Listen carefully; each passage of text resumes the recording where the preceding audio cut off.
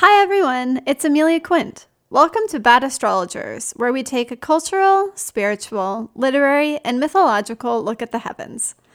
As always, this podcast is made possible by our patrons. They're a community of mystics who ask the best astrology questions and always keep me on my toes, which is great. For a small monthly contribution, you get access to exclusive monthly forecasts, horoscopes, bonus episodes, including one on Venus retrograde now that that's in full swing, a Q&A video where you can ask about your personal natal chart, and that's just the beginning. So if that sounds like your cup of tea, head over to patreon.com/badastro and join us. Another easy way to show your support is to leave a positive review on iTunes so the algorithm can share this podcast with more amazing people like you. And of course, make sure to follow the show at Bad Astrologers on Twitter and Instagram to be the first to know when new episodes are released. Finally, the simplest form of sharing is often the most powerful, which is just telling a friend. It's small, free, and it works wonders. Now, time for the episode. Today's guest, Susie Exposito, is someone I've wanted to have on the podcast forever. She's a critic at Rolling Stone and a Pisces rising who knows both the music and magical worlds inside and out. Her first cover story on Bad Bunny, yes, the San Benito, is out today. We talk about her journey from reading tarot cards in her dorm room to talking to Bad Bunny about his star sign. Plus, we take a few side streets into astrocartography, Lilith, and more. And of course, like any good journalist and Gold Star Virgo, she had a few questions for me to answer too. So get ready, because this one's quite the trip. Sit back, relax your shoulders, take a deep breath, and let's start the show.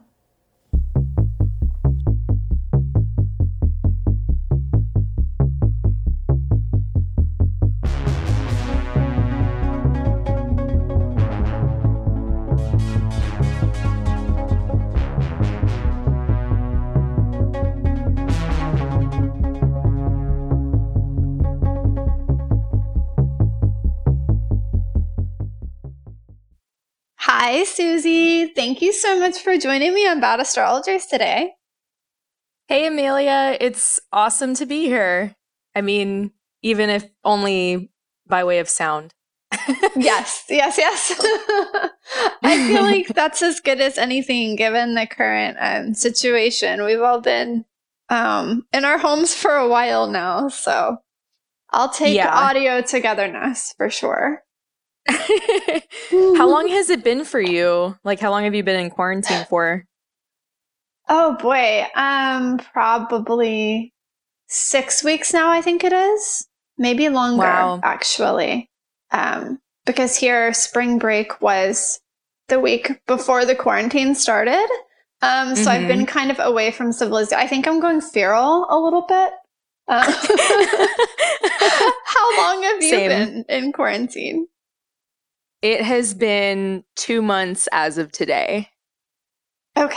Yeah, that sounds right to me. I think it's been a little over 2 months for me, and I'm definitely an extrovert, so I feel like the podcast has been keeping me energized, and yeah, it's good to be curious and talk to people even if you are not able to see them. So right now, you normally reside in New York, but you are where? I am currently in Miami, Florida, at my grandmother's apartment. Oh, your pictures from Miami are so pretty. So I'm definitely kind of envious. It's pretty here too, though. Lots of flowers and such. And I know what you described. Oh, go ahead. Oh, I was just going to say, when I pulled both of our charts, I saw that we're on the exact same longitude line. So if one of us just like ran vertically up or down, we're technically like right there. It's like we're neighbors. That's incredible. So Charleston and Miami are like on the same longitudinal line. I don't know how to say that. Yeah, I had to think about it too. I was like, longitudinal. Sound it out like you're in the 4th grade. I think it's like 4th grade when you learn about that. Astrology really brings back the geography for sure. Yeah. But yeah. So I want to go ahead and jump in with the traditional first question on the show, because I know you're a writer, but you talk all the time about astrology and witchcraft. So I'm curious, what's the earliest memory you have of being interested in astrology? Do you remember? I think that so my mom had a book. It was like this I don't remember what it was called, but it was like the Book of Zodiac or something like that. And it was this really thick book that had everything about the signs. And so I picked it up. I was probably like 8 or 9 when I picked it up. And I remember being so turned off by all the descriptors for Virgos because, as you know, I'm a Virgo sun, moon, and Mars. So I've been spending the rest of my life just trying to like lean into that Virgo energy a lot more, like learning to appreciate it because, when I first read about it in that book, I was like, blah, like that's not me. I guess, yes, I am critical. That was like, one of the number one descriptors. I'm literally a music critic. So that's how I've leaned into that energy. But yeah, I just remember being so turned off. And then it was like, your colors are gray. And I was like, oh, I've never heard that. Me. It was probably some, it was like kind of a hokey book. And I was 1970s, like, 80s. Yeah. Yeah, this was like in the late 90s at this point, and I was like, they have to have something more fun for us. And I think it's gotten a lot better. But yeah, at first I was like, I can't be this boring. This is ridiculous. And I was like 9 and like full of personality. So yeah, I would say that's probably like the earliest memory I have of that. My mom's a Scorpio, so she always had like books like that just kind of lying around. And I don't think that she really reads them. I think that she just looks for her sign and then like, that's that. Right. Yeah, but I studied that. And then I started, every time I go to like the bookstore or the library, I just start reading about astrology. I love that. I feel like that is the experience for so many of us. Like I can remember going to the bookstore and lurking off to the occult section, or I remember vividly as a kid going to the public library and I picked out this book on goddesses and it blew my mind. I was like, you mean there's like more than one of them? You mean they can be women? This is amazing. And henceforth started the like Greek mythology thing. But yeah, some of those books, do you ever wonder about how the astrology books that are being published now will be perceived by like future generations of astrologers? Because I know we look back on like the ones from 70s, 80s, 90s, and there's things that are really good, and there's things that are like Virgo is all gray, which are pretty cringy. Yeah. Yeah, I wonder about that sometimes. I mean, luckily you and I are like coming up in a time when astrology is very popular and we have more options, I feel, these days. Yeah. That's a really good point. Astrology is so much more accessible than it was. I mean, there was the cult section of the bookstore, the library, but that was part of the reason why I even started my blog years ago, was that even in 2013, the resources just weren't there like they are now. So I'm glad to have maybe had a little bitty hand in that. You do. So on the Virgo side of your nature, I love that you are a super Virgo. Venus in Virgo is like my favorite part of my chart, so I usually vibe with Virgo people for sure. Yeah. You are a writer, but you're not someone who does astrology or witchcraft professionally, at least not that I know of. So what role does astrology play in your life? Like, how are you using it day to day, or how do you conceptualize that?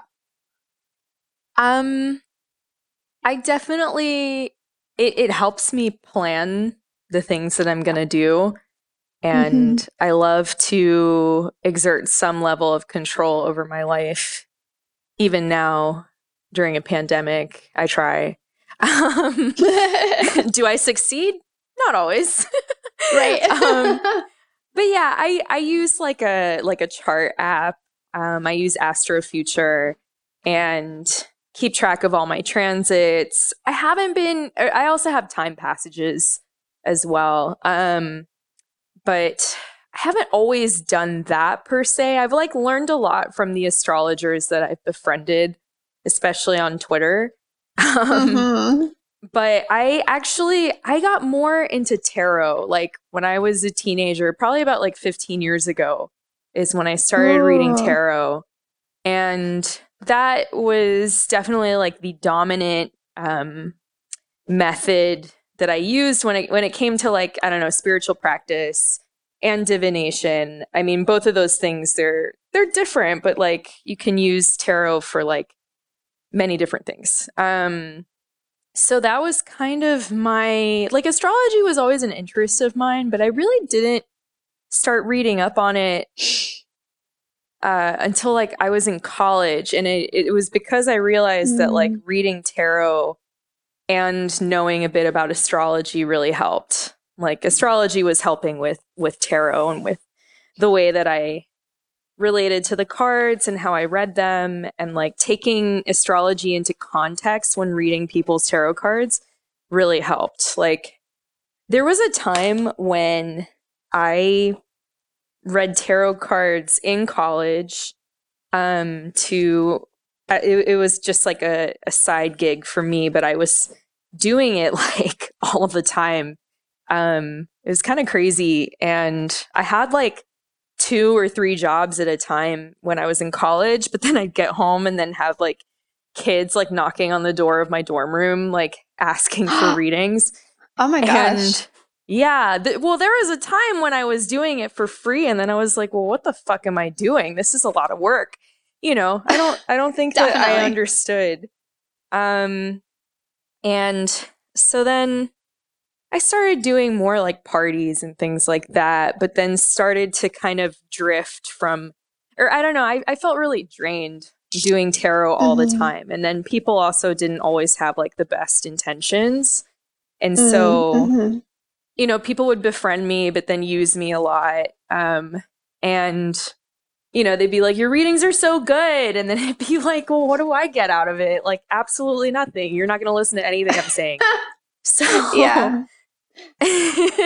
So, you know, I actually stopped practicing tarot for a few years just because it was such a drain. And I realized that some of my friendships just like weren't very genuine.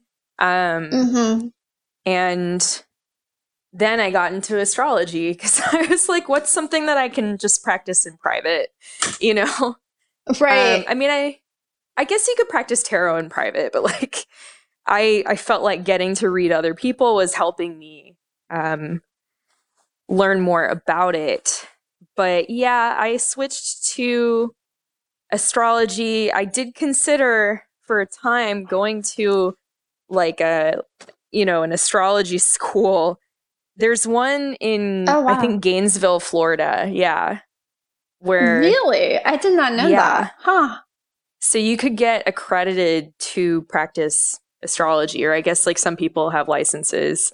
But yeah, I considered taking a course, and this was before I became a professional music critic. I was like, maybe I should get like my astrology license or whatever. I was like, why not? You know, like after college, I did some freelance writing, but I was mostly nannying. And so I felt kind of stuck. This was, I believe is it your nodal return or was it a nodal square? Because I think I was like 23, 24. I can't remember right offhand. I'll have to look it up. I'll put it in the show notes. Okay. Yeah. So I believe, you know, like something like that was happening to me. And I was just like, what does it all mean? Like all the things that I wanted to do with my life. Like they're just stalling, you know, and I wanted to be a music critic. I wanted to be a professional illustrator. And then hilariously enough, I realize I'm veering way off topic, but No, this is wonderful. Just say it all, and I'm going to circle back to so many things, so just keep going. Okay, great. I realized the other day, and I started tweeting this, but I realized that the last time Venus was in retrograde was when I heard from Tavi Gevinson from Rookie, and she hit me up over Tumblr and was like, I want you to draw something for Rookie. And I was like, well, yeah, of course I'm down, you know, like this sounds great. And I had done, you know, I'd done like some commissions and stuff for people, but I hadn't really gotten to do something creative, like do something that was like my vision. When it comes to illustration, I just like wasn't able to do that professionally or get paid for it really. And so I did that summer. I started illustrating for Rookie. I think at the end of the summer, the first Rookie yearbook was published, and had, you know, some of my drawings in it. And it was specifically a comic. Like at the very last page of the yearbook was a comic that I did about befriending my local like alt rock radio DJ. Oh, I love that. That was like, I think that was the first time that I had been published like in a major book, I guess. I'd done illustrations for like, you know, different like zines and like a couple of like anarchisty books here and there, but this was like the biggest project that I had taken on, and I started it during Venus retrograde in 2012. That's so exciting. And I think I remember you posting about that on Twitter, and I forgot that we had that connection that like we had both written for Rookie at one point or another, because I used to do the New Moon Scopes with Dylan.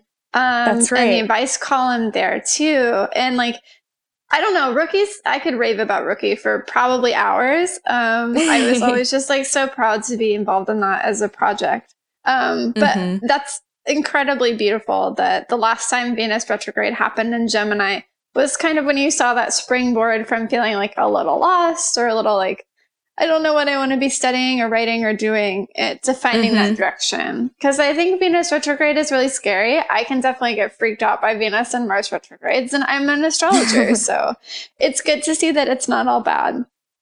I actually looked in my own chart, and that same day, what was it, May 15th, 2012, was the very first day I ever worked at the university where I work to this day. That's so wild. I'm kind of shook, and I'm curious to see what will happen next. But obviously, Venus retrogrades have power, is what I'm learning. So I wanted to circle back to something you said that I just want to emphasize for the listeners, because I think it's so important. You mentioned about reading tarot and just being like so enthusiastic about it and so passionate, exciting, and wanting to share it with everyone and reading for lots of people. And then finding yourself having to draw those boundaries and finding that relationship to be a little bit fuzzy. And I think that maybe with astrology and tarot on Twitter and Instagram and kind of in conversation everywhere, that's something that we don't talk about enough, is like, where does the line between either having a good time and having a fun dialogue with a friend or a fun text exchange and someone using you or someone depleting you come in?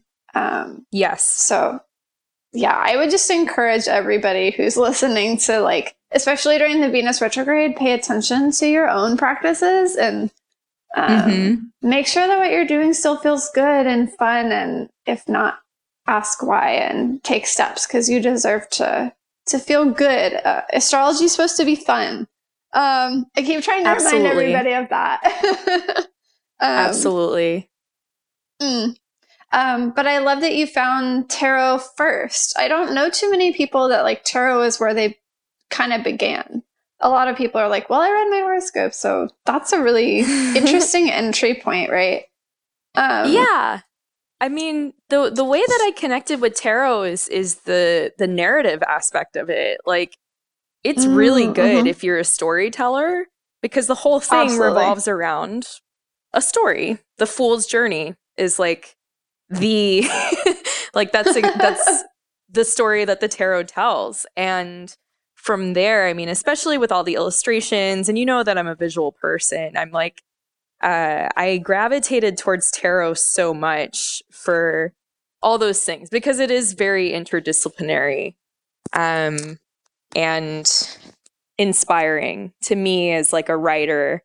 You know, there are times when I just like think about, even when writing about an artist now, you know, at work, like I think to myself, oh my God, this situation is so like, I don't know, Judgment Card or something. Like, I think about the visuals from those from the cards, and like kind of let that inform the energy with which I'm writing about certain things. I do readings before I do stories sometimes, like when I'm kind of stuck on a story and I just like don't know where to go with it. I will pull some cards about it and just see what comes up. And I find that's helpful. I love that. I'm always curious about how people are using tarot, but I don't think I actually know too many other writers who are like, yes, I definitely use tarot as a tool in what I do. So that is amazing. Yeah. You know, it's so, you're right. That symbolic language is so powerful. I remember I had a creative writing teacher in college who brought tarot cards. I didn't know what they were at the time, and like handed everybody out a tarot card, and that was our prompt. And I remember thinking like, whoa, this feels really weird and kind of cool, but I don't know what this is. And it wasn't until years later that I realized, oh, those were the tarot cards, and she was bringing those into the classroom. But yeah, the potential for like learning and kind of unlocking those blocks is so amazing and powerful. So picking back up the threads of your amazing story from tarot reader in the college dorm to Tavi Gevinson contacted you to make this awesome illustration for Rookie. So now, and for some time, you've been working with Rolling Stone as a music critic. How did that come into your life? I mean, it was a wild ride, but essentially it came through Rookie for sure. You know, thankfully, I mean, it's just like so amazing to have forged these relationships with so many powerful women, you know, like in one space. And I don't know, like not every website is like Rookie. I mean, most of them are not. Like we had absolutely not. I want to confirm. Rookie was always so professional and just treated their writers well. It just raves forever. Yeah, and it was like a community, and so I felt like I really benefited from just like having access to a community of women who did the things that I wanted to do, you know, and just kind of struggled. I struggled with like the kind of straight and narrow path because I graduated in 2011. So we were in the middle of a recession, couldn't find a job anywhere. You know, my family was so like, they just did not get it. They didn't understand it at all. They were like, why can't you find a job? You have a degree.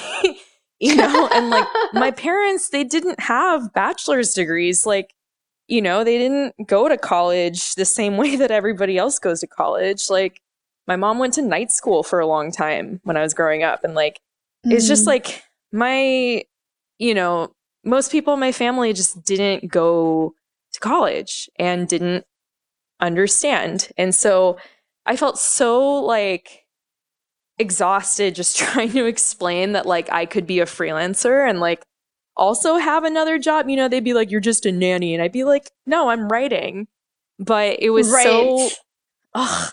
And I'm sure a lot of freelancers also like understand this struggle, you know, or your family just does not get it. And like, it was, I was freelancing at Rolling Stone. I started freelancing for them in like 2014. And that was because, so I wrote the occasional like music article for Rookie, like occasionally, under Jess Hopper, who was the music editor at the time. So I was like, I did a couple interviews. I did more like album reviews or like music suggestions, playlists I did. So I just started participating a lot more in the music space. And like at the same time, I was also in a punk band and like very involved in the punk community and the zine community. And so like, I think that's how, you know, Jessica Hopper and I like connected. It's also how I connected with Juliana Scovelo Shepherd, who like also, you know, supported me in my writing pursuits. Because she also comes from zines. And so it was really neat to meet these women, you know, who wrote like incredible stories, you know, whether for Rolling Stone or for Spin, you know, all kinds of outlets. And like I was like, okay, how do I do the thing that you're doing? And sure enough, you know, at some point, Jessica was like, listen, like my friend at Rolling Stone is looking for more young women to write on the website and review albums. Like, would you be interested in this? And I was like, of course I would, you know? Right. I actually did this in high school. I was the arts editor at my high school paper and was like reviewing records since I was 15 years old. So like I was not new to that practice per se. It was just hard. Like in college, I went to the New School in New York, and like the paper there, it was very, very cliquey, and it was like almost entirely white people. And like it was like I could be in journalism class with all of these people, but they would not give me a chance to like write about anything because like we weren't like chummy enough. So it was really frustrating being like coming from high school where I had been running my own arts section for years and then like writing music reviews, and I just couldn't do it in college. So thankfully the internet came through and I got some like good writing clips from Rookie. And also like I wrote for Bitch, I wrote for Feministing a couple times. Like it's not like I was new.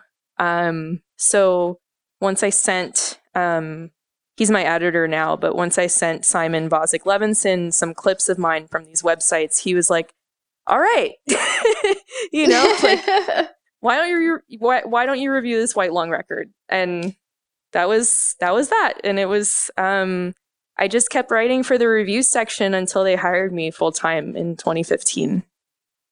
The persistence paid off, clearly. And now all of the individuals who weren't interested in having you write for the college paper are probably not amused. No. No, that's such a wonderful story, and I think something that is like really special to see like you come out the other end of that. And I love that you mentioned like women supporting women in the writing process. Like I definitely wouldn't be where I am today at all if I didn't have my sort of bicoastal coven of women who helped me figure out the process of, you know, I was a writer, I majored in English, and I was starting to freelance on the Numinous, and I had my own blog, but I didn't understand the world of pitching and freelancing. And I remember over coffee one day, my friend Gabriella Herstick, who's been on this podcast, she was like, I'm writing for Vice. And I was like, what do you mean? We're both here in South Carolina. How does that work? And one thing led to another. She was from South Carolina. She went to college here. She's kind of lived all over the place, like Georgia and California. But well, we met when she was in college in Columbia. So yeah. Wow. I know, it was very special. I feel like the North Node and Venus kind of conspired to have us meet, and I'm very, very grateful. But on your writing style, like looking at your chart, so everybody who's listening, Susie is Pisces rising, and I want to get into that in a second. But since you have Pisces rising with this beautiful Sagittarius midheaven, I feel like you were born to write about music in this very like larger than life, very visible way, you know, because I feel like you are a music critic's music critic, you know, like you. Oh, thank you. Like this, there's this passion for music and this like depth of history of music of all different genres that you bring, that I love reading as someone who has like a little bit of a background in music. But then the Sagittarius, like it has such reach, you know, and you're always trying to pull in different cultures and different viewpoints. It's just, I don't know. There's never a world in which that wasn't going to happen for you, I don't think. It's such a good manifestation of both of those signs. So.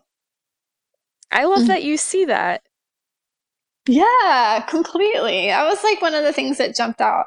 And I know you were like stressed about both Susie and I are shaking because we have the nodes just moved into Gemini, North Node into Gemini, and South Node into Sagittarius on the 5th, which is like about a week ago now.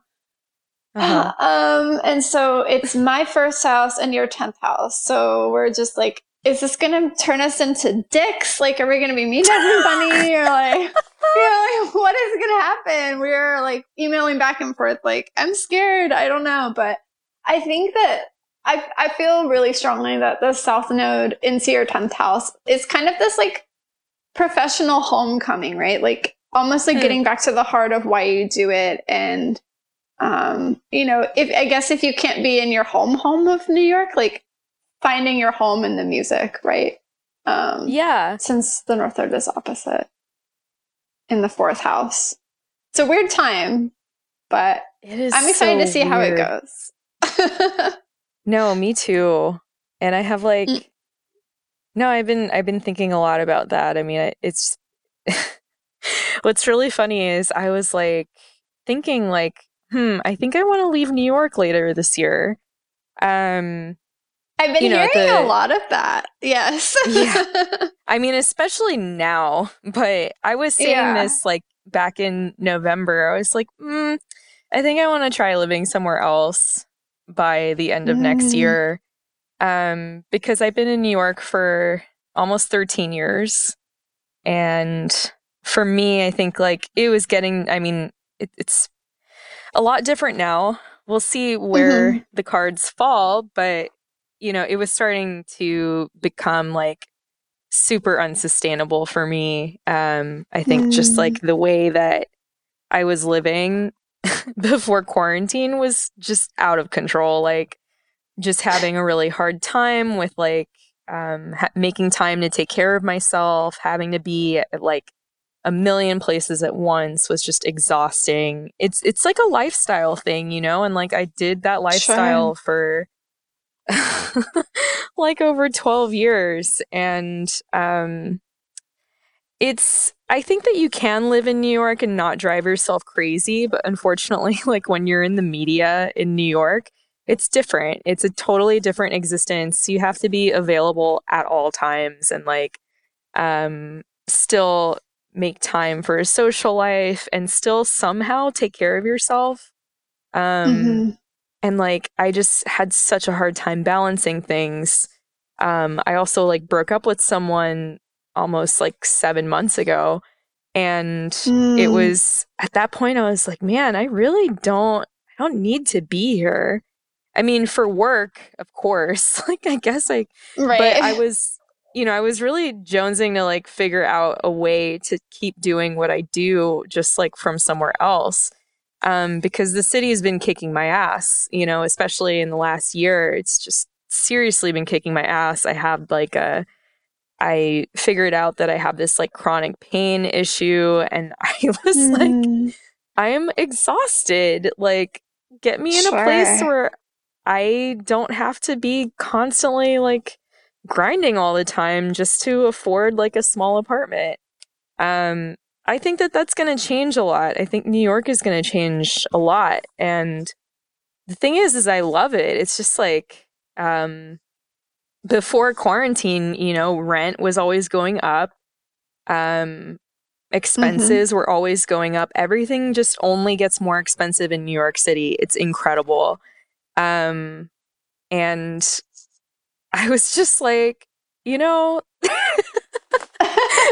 you're like, I don't need this in my life anymore. The fourth house, North Node, is going to help you. Like, I really feel like you're going to find that perfect place to land. I believe that for you completely. Thank you. I wonder how much, you know, I've been thinking about, I think about this a lot because of my own experiences as a freelancer. You know, I've always lived in South Carolina. I've traveled back and forth to New York on a couple occasions. But like, I've always done my work from here, and I love this place, and it's so beautiful. And, you know, it's just, it's my home. But I've definitely received some negative comments, or just people not being receptive to that. I think a lot of people are just have outmoded ideas of what it means to be from the South, even though we're probably nicer than you anyways.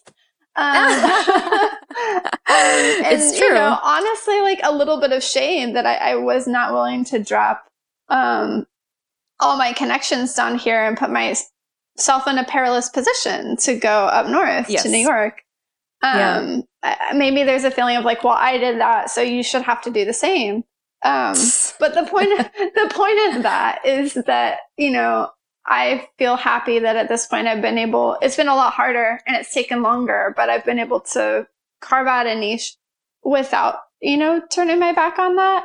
And I'm curious how like Saturn conjunct Pluto, which was so huge and happened back in January, like, you know, Saturn is boundary, like the boundaries of space and time, and Pluto is just total overhaul. And I have heard from so many friends and colleagues in many, many different industries who, particularly from New York, although from some other major cities too, they're just saying like, with the quarantine has really brought to the fore that Saturnian issue of space and, you know, feeling free and feeling at home. And so I'm definitely thinking that we'll probably see more people moving or trying to find new places to live after the quarantine, because I think also none of us have really spent this much time in our homes before. You know, you're like, well, I'll just get this apartment because I won't really be there that much anyways. But then if you have to be, that becomes different. Have you ever looked at your astrocartography map? I don't know much about it, but I enjoy looking just to like see what might be a good place. I definitely have. I was looking at it earlier this year. Were you? And yes, and the results were spicy. Oh my gosh. Yeah, I loved the results. I actually made a list. Let's see if I can find this list. I made a list of all the cities that I should consider living in, and not all of them were in the US. Exciting. I love that. I mean, I make, you know, like I write about Latin music. And so I was considering living in a Spanish speaking country to get better at my Spanish. And I mean, now I don't know about that anymore, but I would love it still. But okay, like the first one, I mean, the ones that stood out to me were it's so funny. I had, and I'll tell you like some of these aspects too. It was telling me Washington, D.C. was a great place. The American cities, like the top American cities for me would have been D.C., New Orleans, and Los Angeles. Ooh. Yeah. Yeah, Los Angeles had like a bunch of different lines going over it. It was like, I think Mars was like well aspected in Los Angeles, and I was definitely, I mean, I've been thinking about moving there anyway, but at the same time, everybody's moving there, and I was like, do I really want to do the same thing that I did in New York and, you know, like contribute to like gentrification? I'm not sure. Could I get a job that would pay me enough to live in Los Angeles? I don't know. So New Orleans, on the other hand, that would be different, you know, and it would be in the South. I grew up in North Florida, so I'm not, you know, like that wouldn't be a huge culture shock for me. But then I started looking at like different cities in Spanish-speaking countries, and it seems like there are a few cities in Spain that I would do really well in. I think Valencia had like 2 like harmonious lines like cutting right through the center of it, and so I guess one of these days I'll have to go to Valencia, even if I don't, you know, like live there. I would like to spend some time there. You have no choice. You have to go. Yeah, I have to go. And then, you know, like a couple places in Mexico. Interestingly enough, like Chile, which I went to for the first time 2 years ago. It says the moon's nodes like trine the longitudinal line that runs through Chile. And oh, wow. Yeah, and I had such an amazing time there. Like I really I made a lot of friends. I don't know, it felt like a really easy energy. I felt very like safe, and the people were super friendly. So I would love to go back there. And also Havana, which is where my grandparents are from. Like that was another place that stood out when I was doing my astrocartography map. So I definitely have to go there at some point.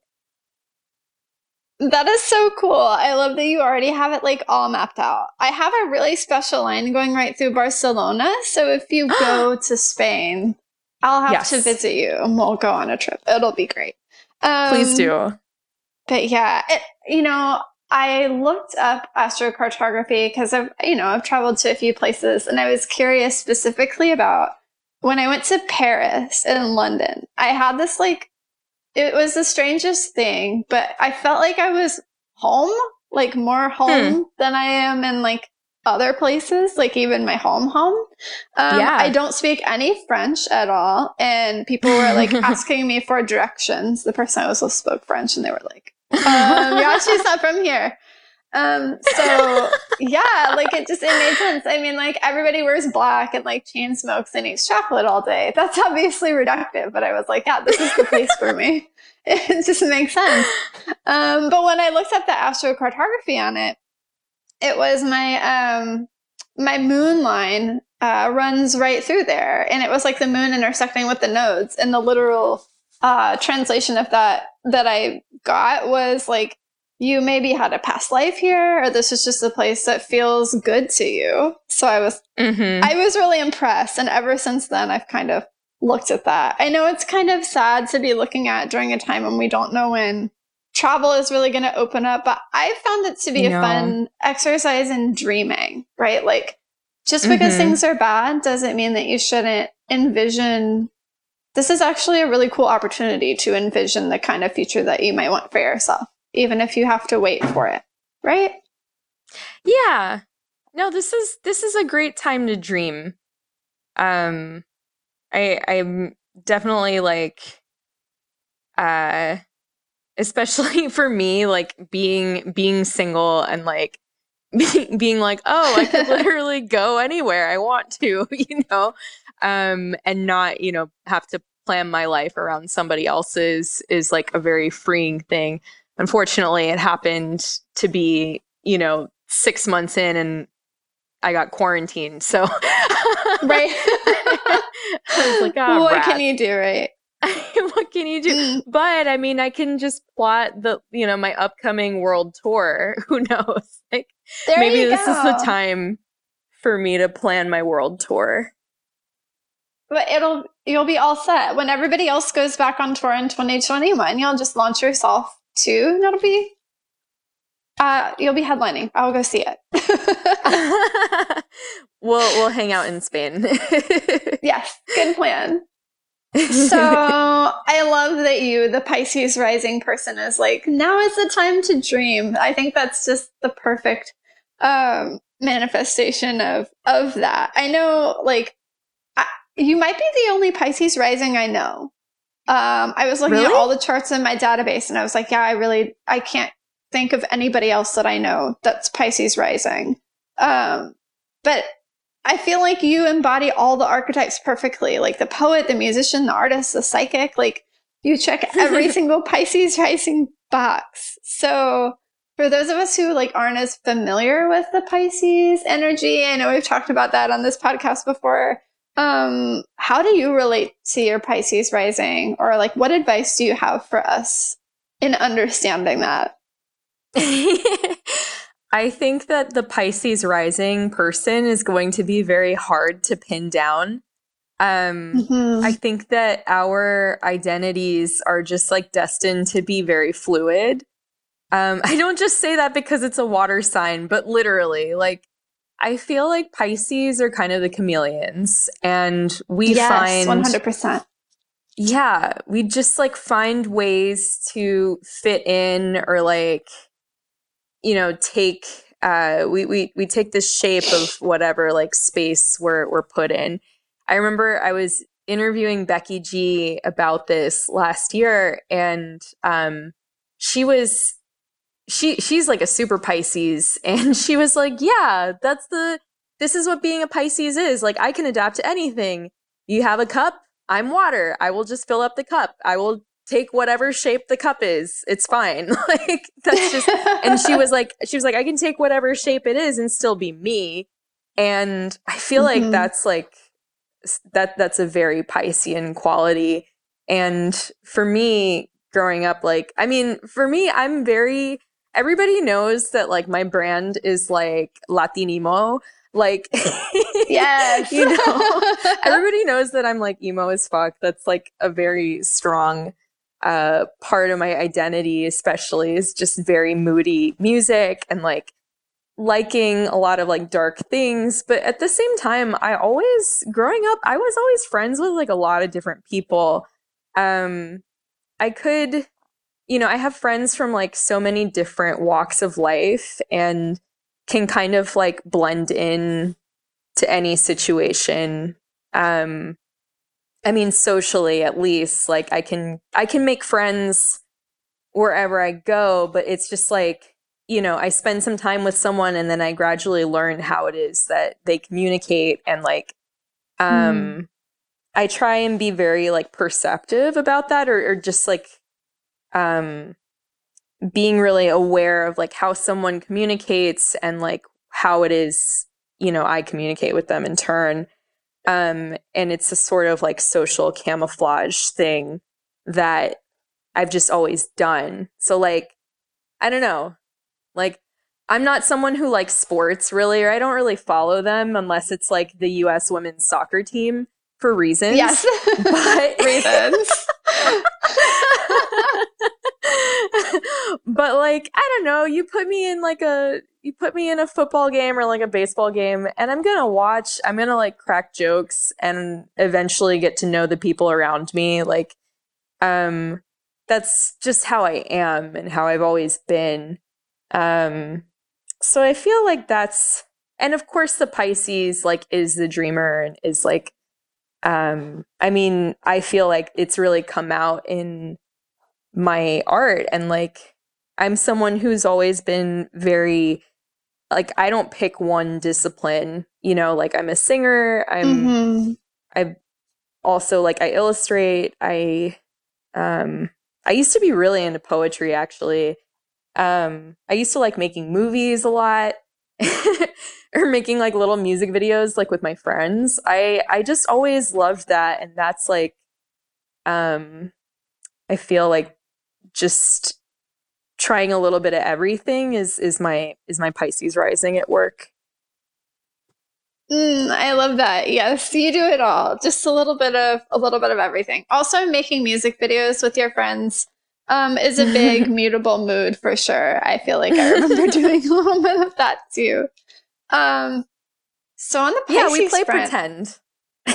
yes, you're so right. It's like, it's not so much like the Leo form of dress up or performance. It's that wanting to really like blend and fit into a fantasy world. Right. Yes, exactly. So I feel like you have a knack for just attracting super Pisces people into your orbit.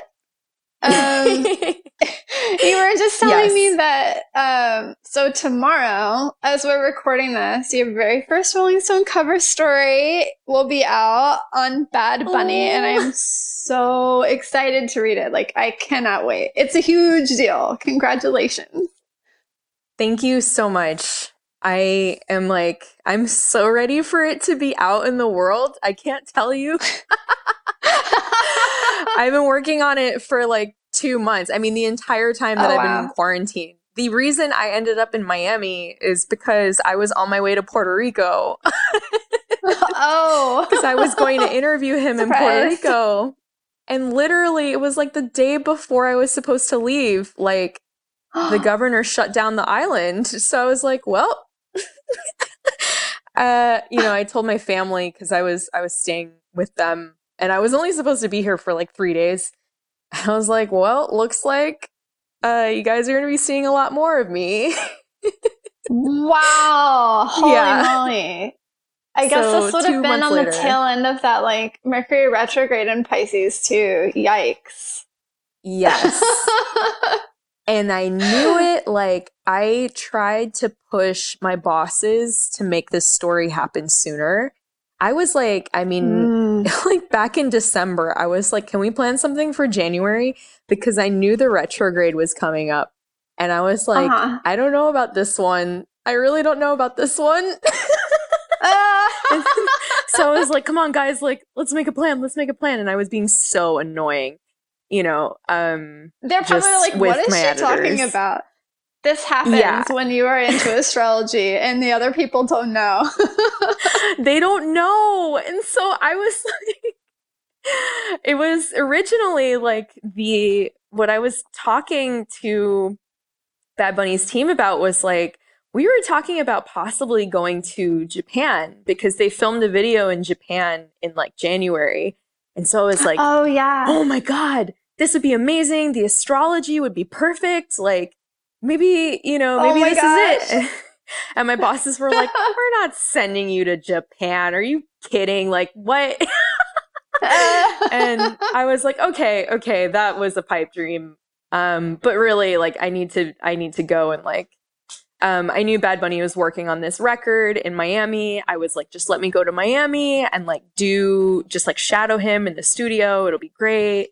And they kind of like, mulled over it. And eventually, finally, at the end of February, they were like, okay, like, you're going to Puerto Rico. And I was like, I'm going to Puerto Rico. And then COVID happened. Oh my gosh. Yeah. Yeah. Wow. What a retrograde. What a winter spring season. That had to have been overwhelming for you. Also, y'all, I have to say, so this is Susie's like Virgo meets Pisces energy at work.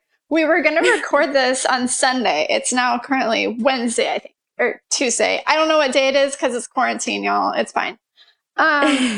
We were going to do this a couple days ago, and I get this message, and she says there was unexpected circumstances on the article, so can we delay? I was like, yeah, of course. That sounds fine. And I figured, like, I don't know, like, maybe you weren't, like, feeling well, or just, like, I don't know, like, you had to, like, copy edit something. And then I logged on the next day, and this new album was on Spotify. I was like, wow, okay, I see now. I see what has happened. Yep. So professional, so calm, just like totally like Virgo modesty, just like downplayed it and like it totally blended. But then as soon as I cranked up Spotify the next day, I was like, son of a bitch. Like, yeah, that was my response when I found out that it was going to happen, because I had just finished the cover story. I had filed my final edit on Thursday night, and then Friday it was finalized and we sent it to the printers, and then that Friday night is when we found out that the new album was coming out that Sunday. And I was like, you've got to be fucking kidding me. I had to rewrite some of it. Like, you know, I had to go back. I'm sure. And I was so annoyed. And then I get on the phone with Benito and I'm just like, really? Like, really, my dude? Like, you really had to do this? I was like, why did you do this? He had to do it to you, you know? He just couldn't help it. He had to do it to me. He's so mutable. Like, he has so much Pisces in his chart. So, San Benito, he has Sun, Moon, and Mars in Pisces. And as someone who also has Mars in Pisces, I am maybe not proud of this, but we're sometimes so creative and so driven by our intuition / our whims that we'll be like, no, this cannot happen now. We must wait another week for all the stars to align and for me to feel perfectly about it. So he can't help it. I know. No, he really, I mean, I think that is one of his superpowers, though, is that he's a very intuitive guy. Like, I think that he has he has a finger on the pulse of what people want. And like, I think that it's so funny because I'm like a triple Virgo, Sun, Moon, Mars. So I'm like on the opposite end. And I swear to God, I've spent the last 3 years at Rolling Stone just like following this guy, you know, like chasing after, you know, the latest thing that he has, and feeling so exhausted by it and being like, why are you like this? But also appreciating it for what it is, because I think that he's all about timing. I think he's all about following his, he just has like and I write this in my story, but he has like a sixth sense for a hit. He has a sixth sense for what people are going to really vibe with, you know? And so I find that it's been fascinating, you know, learning more about him as a person and like where he comes from, because and also like, you know, looking at his chart has been really funny and like informative for me. I didn't get to go into it that much. And I mean, I don't really like bring up astrology that much in my articles as much as I wish I could. Right. Every once in a while, you know, like an artist is interested in it and they're like, oh yeah, tell me more about that, you know, and we get into it. And then other times they're like, oh yeah, that old thing. You know, I guess I'm an Aquarius. All right. I don't know anything about that. Whatever, you know, next question. And so it's been really funny. I think that he's interested in that stuff, but is also like, you know, he's interested in so many things. He's like, oh yeah, I am a Pisces. I think I was feeling like a Pisces when I did this, you know, like he'll say things like that, or like he has a new song about being a Pisces and being concerned that his that it's not going to work out with a Capricorn. His current girlfriend is a Capricorn, but he swears the song is not about her. I guess he's dated other Capricorns, so maybe so. But yeah. So we had a conversation about that. That was really funny. I was like, in this song, you say that Pisces and Capricorn don't get along, but I think that Pisces and Capricorn is a great pairing. And he's like, oh yeah, I didn't know. That was not about Gabriella. That was about someone else. And I was like, okay. What? Maybe this other ex-girlfriend was like a Leo rising or something that just was like completely clashed with the Pisces. You gotta believe that. So yeah, I'm sure she had some kind of like trifling moon or something. Trifling moon. No, his current girlfriend, Gabriella, she took the photos for the cover story and she had to like direct him and stuff. And she's a Capricorn sun, Cancer moon. And I find that fascinating. I love that. Her, I think that's like how they managed to like get along. And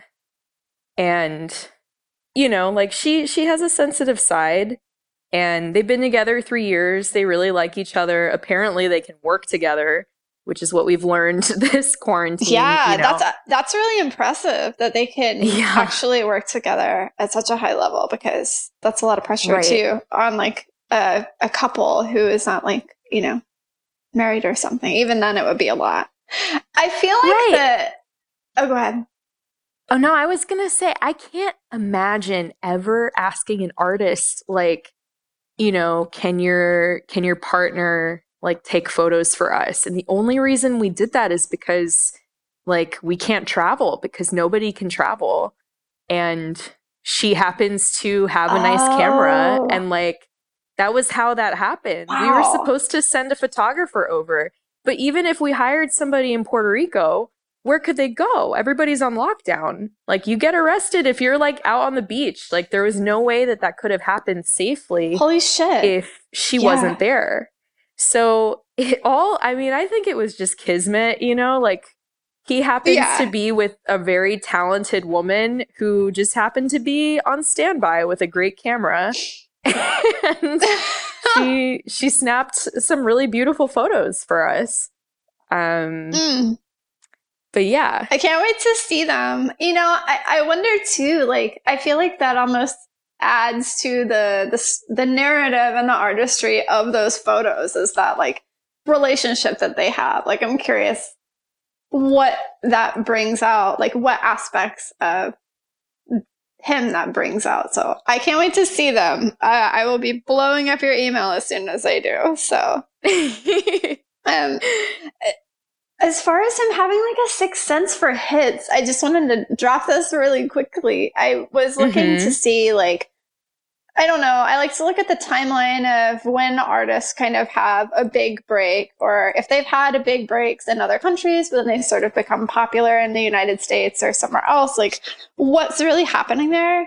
And I saw that he was having a Jupiter return in Scorpio when Cardi B released I Like It and Drake released Mia. So yeah. So I thought that was amazing. And then I guess a few months after that, Jupiter moved over his North Node and Pluto, and he just like all of a sudden he was just on every song everywhere.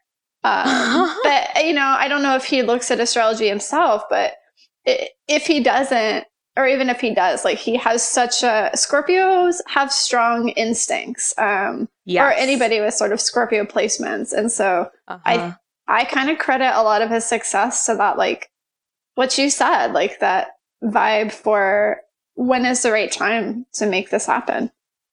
Yeah.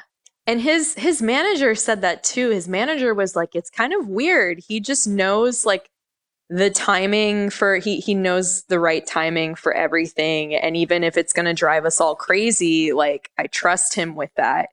And I was like, there's got to be something going on in his chart. I told his publicist, I was like, get him with an astrologer. Like, just sit him down. Like, you don't have to make him do it, but I swear to you, like, it would blow his mind, especially looking back at the last couple years. And I love that you talked about his Jupiter return, because that is when a lot of magic happens, you know, or like when 100%. Jupiter's in your first house. I don't have his rising sign, unfortunately. But yeah, I did tell his team, I was like, please just get him to an astrologer.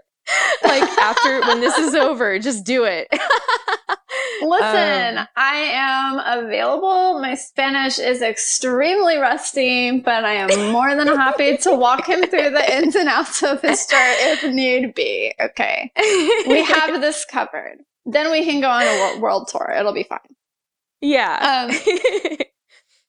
So the last question I really wanted to ask you about your natal chart is, so one of the most popular episodes of Bad Astrologer ever was about Lilith, who I absolutely love and adore. Me too. Go listen to it if you're new and you haven't yet. But listeners, one thing that you absolutely must know about Susie is that she has this gorgeous Lilith tattoo. And so I wanted to ask you, like, what inspired you to get the tattoo, or how do you relate to the energy of Lilith, like, so much that you wanted to put that on your body? Yeah, that's a really good question. It's kind of intense. So I was in college. I was 19 when I got that tattoo, and I was just like, I think like when I was in college, for some reason, that was like the most intuitive that I had ever felt in my life. It was really interesting. It was a time where I was visited by like, like spirits. I don't talk about it a lot. I mean, you Wow. probably understand why you wouldn't talk about that a lot, but I totally understand, and I've had similar experiences, and I get what you're saying. For some reason, when I was like 18, 19, 20, I was just like super activated and would get like, just have like these really interesting like encounters with spirits, whether in dreams or sometimes like, strange things would happen in my dorm or like in my room. And I just like started studying a lot more about all the asteroids and astrology. Like I started looking at like more advanced astrology to try and figure out like, okay, what's happening? Why? I can't quite remember exactly like what I found was happening during that time, but this was like this was 2008, 2009, 2010, and it was so hard. I felt like I was very vulnerable. It felt like my walls were down. And so I was attracting like a lot of dangerous people. As well as like spirits. It was also, I think I was also just attracting bad spirits, but like through other people. And like I was sexually assaulted in college and like felt very like, oh my God, is it going to be this way forever? And like feeling super down and feeling like there was feeling very unprotected in a lot of ways. And I looked at my chart and then found, I started reading about Lilith and was like, whoa, like I have never heard of this thing. And I just got obsessed. And like, I think that she's also like, she's a really important symbol for survivors. And my Lilith falls in Libra in, I believe, my 8th house. So yeah. So it's like, yeah, it's in my 8th house. And when I was reading about it, I read that like Lilith in Libra was like the position of like, like the way that you channel Lilith if you have Lilith in Libra is like by seeking justice and constantly fighting for some semblance of like balance and equality and like, empowerment, especially after going through something like violent. Like I think I needed to see that. And I was like, okay, this is part of like, like my mission is really for me to like fight for myself. And like, if no one else is going to fight for me, then I'm going to fight for me. And that was kind of like, I think around that time, I was organizing with a few other people at my college, like the first Take Back the Night at the new school.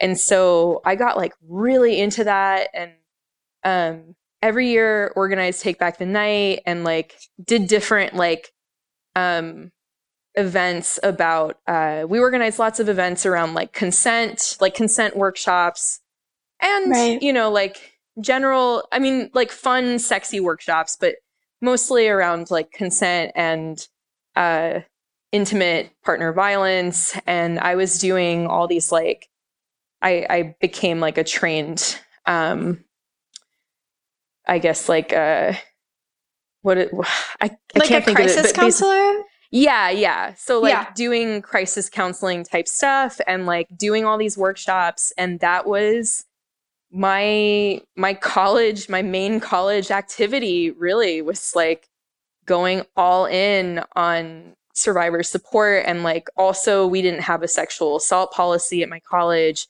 Me and my friends got together and we drafted one and like really fought for it. Because, you know, what happened to me happened to so many other people. And like, we never, like nothing really happened, to the perpetrators, you know, there was no system in place for us. Like that was the thing that horrified me the most after what this person did to me was like, there was nowhere I could go. There's literally nowhere to go. So it was a really intense time in my life. And I remember just being 19 and reading about this. And I was like, okay, well, I'm going to just like Lilith the fuck out of this. And it became my first tattoo, the Lilith symbol on my wrist. That was my first tattoo. That was your first tattoo. That's amazing. Yeah.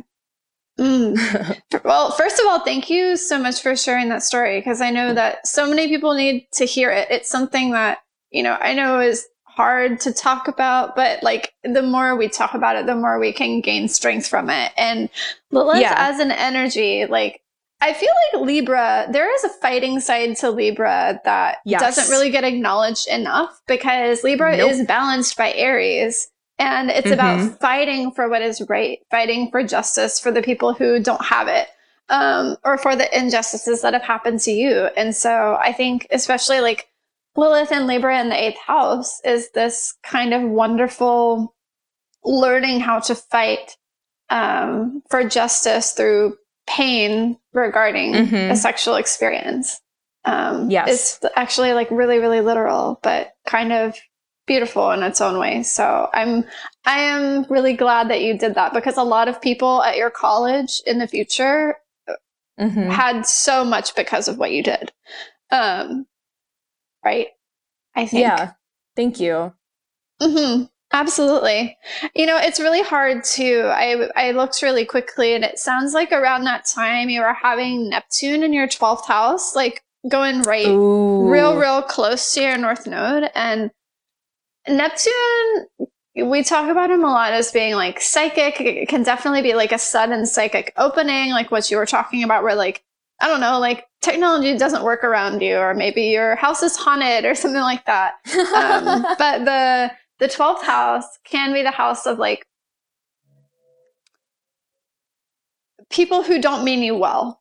Traditionally, it's secret enemies. So people who like on the surface appear to be on your same team, but underneath maybe aren't so much, like they don't have pure intentions. And so, you know, with Neptune's porous boundaries and then the 12th house being what it is, I could definitely see that being a challenge. But it sounds like you completely transformed that into being something that you learned from and then gave you strength later on, right? Yeah, it definitely did. I think that's fascinating. Because I guess it must have been in the beginning stages of like Pisces, right? Like when it had just entered Pisces, or it had been there for a little bit. Yeah, so it was like right on that borderline between Aquarius and Pisces. And then you have your North Node at 25 degrees Aquarius. So that's kind of back and forth. That is fascinating. I could totally see that. Interesting. I'm gonna do some more reading about that. Thank you. Another thing that I noticed about your Venus Lilith in Libra 8th house pileup is that asteroid Bacchus is right on top of it. Which I really like Bacchus people. Bacchus and Dionysus kind of points out someone who has this really ecstatic spirituality to them, like wanting to, in that Pisces way, like totally merge with the divine. Sometimes they're drinking a lot of wine, sometimes through other intoxicants, but like definitely knows how to have a good time. So I feel like Bacchus there maybe like takes the edge off sometimes when it gets like a little bit much, because I could see that being a lot. It's true. I really do love, like, I don't know.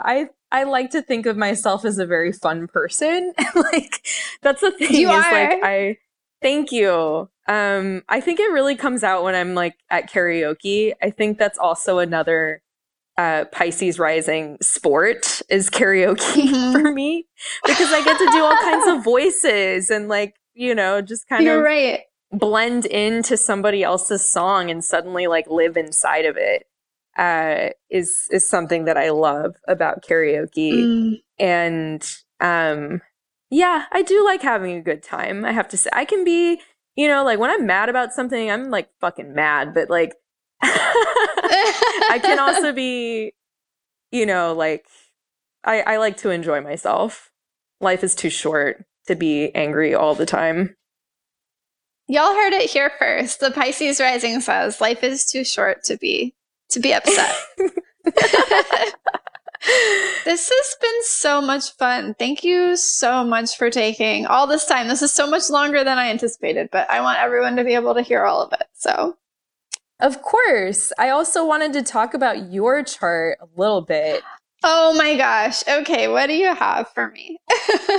I'm fascinated that your Venus is like on your MC. I think that's like super cool, but then your Mars is also on your IC. Like it's separated by like what, 3 degrees? Let me see. That is like it's 1 degree. Incredible to me. It's like 1 degree. Hold on. Yeah. And then your Lilith and your Venus are also together in Virgo. How do you feel about being someone whose Lilith and Venus are like, you know, like snuggled up? Because as someone who has Lilith and Venus in Libra, I think about like personally, I think about how that corresponds to like your sexuality. And having the two of them in there, I don't know, like I could be wrong, but I feel like that's a lot of like, I don't know. It's like there. I feel like there's a sapphic energy to it. I will say that. I hadn't actually thought about that, but I think that is definitely true. I feel like you have me beat on the sapphic energy because you have asteroid Sappho exact on your Pluto. When I saw that, I literally yes, asteroid 80. I screamed. I was howling because anytime I have someone on here, I'm like, okay, let's get all the asteroids going. Let's like go really deep. And I was like, okay, proven, verified, sapphic stamp. But to your point about being someone that has Venus and Lilith snuggled up, I feel like it makes it trickier. I think you probably have a different experience having it with Venus in Libra, which is a place where Venus is very at home, very comfortable, and my Venus in Virgo is technically in fall. So I don't believe it. It's true. It's a thing. Well, okay. So here's how this works. Because I've read a lot about Venus and Virgo to try to like unravel. So there's a lot of particularly like women who are known for like doing things related to beauty, right? So like the obvious one I think is like Kim Kardashian, or there's like Brigitte Bardot, like women who are known as like beauty icons. But I think the difference between like Venus in Libra and Venus in Virgo is that it's very practiced, right? Like oftentimes you'll have experiences. I experienced this. I was not cute as a teenager, or in my youth. I was like a very, very ugly duckling for sure. I can't imagine. The pictures will never surface, I promise. I was like mercifully made fun of. I was called like Frankenfeet, like all this kinds of stuff. But I think through those experiences, like you become stronger and your aesthetic becomes a lot more like polished and focused, and you learn how to really like take pride in that and draw strength from it in a very like specific, honed kind of way. Like it's very, you learn to be very together, right? And Lilith energy is the antithesis of being together, right? So I feel like as far as beauty or sex, it's this constant like push and pull between wanting to keep everything under control and then like letting Yes. go of that control during the right time. Yes. So that was a lot. I hope that explains it. And I like that it's like the most visible thing in my chart right there at the tippy top. That's one of my favorite parts of the chart. You might be interested in this. So I saw another person who has Mars on the IC, and I think maybe Venus on the midheaven, but I don't remember. It's Patricia Highsmith, who wrote The Price of Salt. Yeah. She has Mars and Pisces on her IC. So hopefully that doesn't mean that I'm like a con artist and I'm gonna like totally ruin people's. I promise I'm not gonna ruin anyone's life. But hopefully I will write lots of wonderful books with lesbian overtones. That's the best I can hope for, right? I see it for you. I really do. Good. I'm so glad. I love this. I knew you were going to turn this around on me somehow. I could feel it. I was like, she's a journalist. She's going to ask me questions. I need to prepare. Yeah. Let's see. I'm looking elsewhere. You also have that like big planet stellium in your first house. But it looks like Saturn and Uranus are in Sag and then Neptune's in Capricorn. How do you, I wonder how that has to do, like, if that has anything to do with, like, your, what you call your, your, like, ugly duckling phase and, like, the fact that Venus is on your midheaven. Like, I wonder what the relationship between that is. 10 out of 10.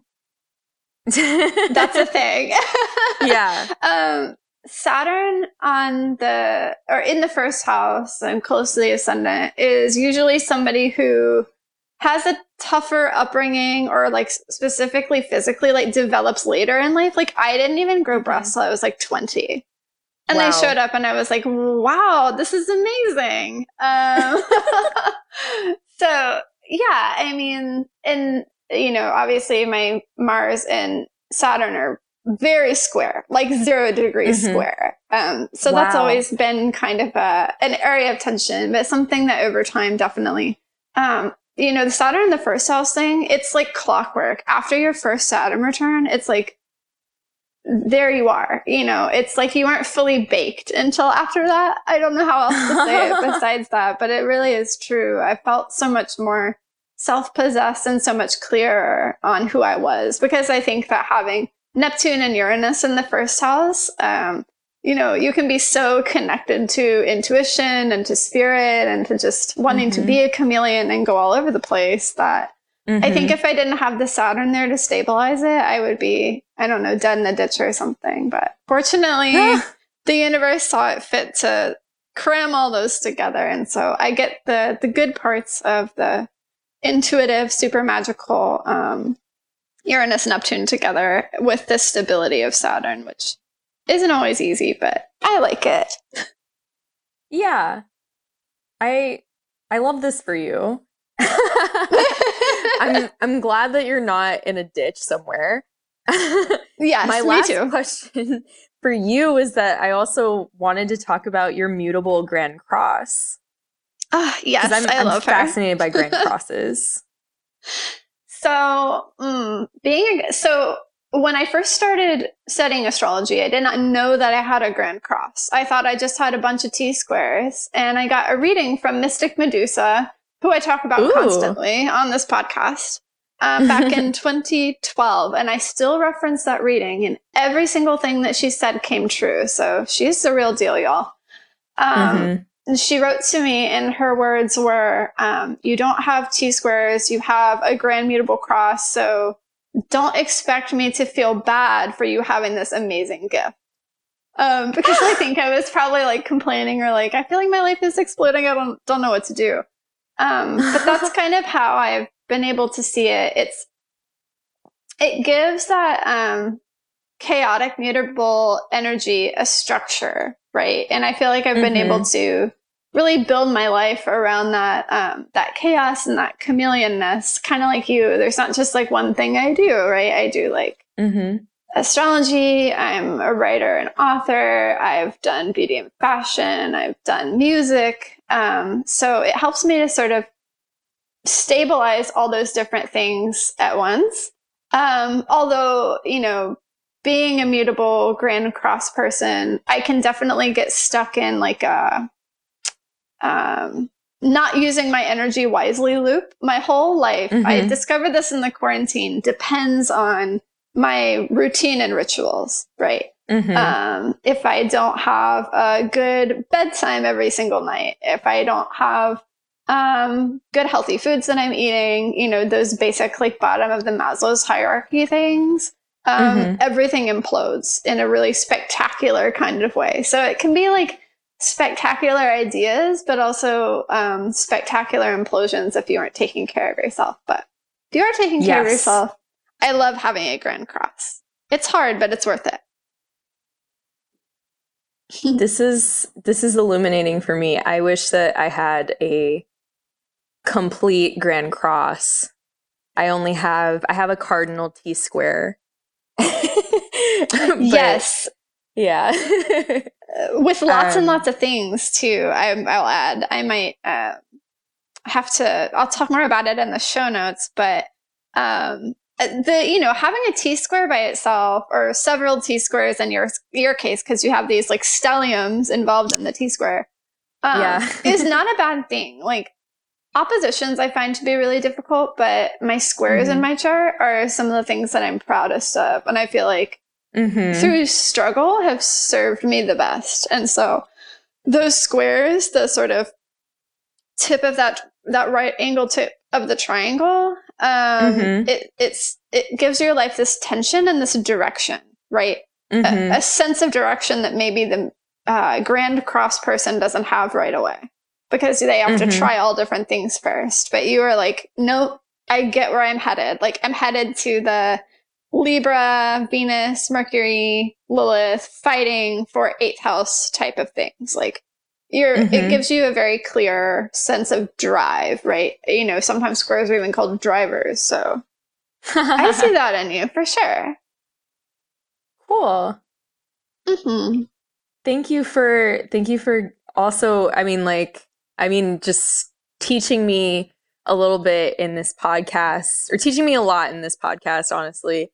I'm so glad that we got to do this. And like, I love your podcast. Thank you. Appreciate just getting to listen to everybody's lovely voices while we've had this long distance friendship anyway, but it is nice that I can count on hearing you talk about this stuff and like educate me on a lot of these things that I'm still learning.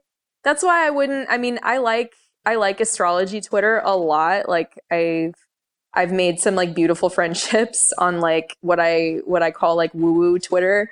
or like witch Twitter, I guess. But I learn a lot from everybody, and that's something that I value social media for, is how much I learn.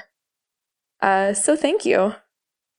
That is so wonderful to hear. Seriously, thank you so much. I feel the same about you. I know that we've had an online friendship for a while, but I am genuinely just glad to be able to help, and glad that people want to hear me ramble about astrology for hours. It's always weird recording the solo episodes, just like speaking into the void and thinking like, wow, I hope someone wants to listen to me talk about this for an hour. It's a little bit strange. Like I wonder about recording artists, like the lovely San Benito, and like when you listen to your voice that much, you start to wonder like, am I losing it? But yeah, the friendships make it worth it. And thank you for asking me all those questions. I learn a little bit from that too. And thank you for sharing your chart with me. You have such a lovely set of stars. So this is great. I appreciate you. I appreciate you too, Amelia. And with that, we're done.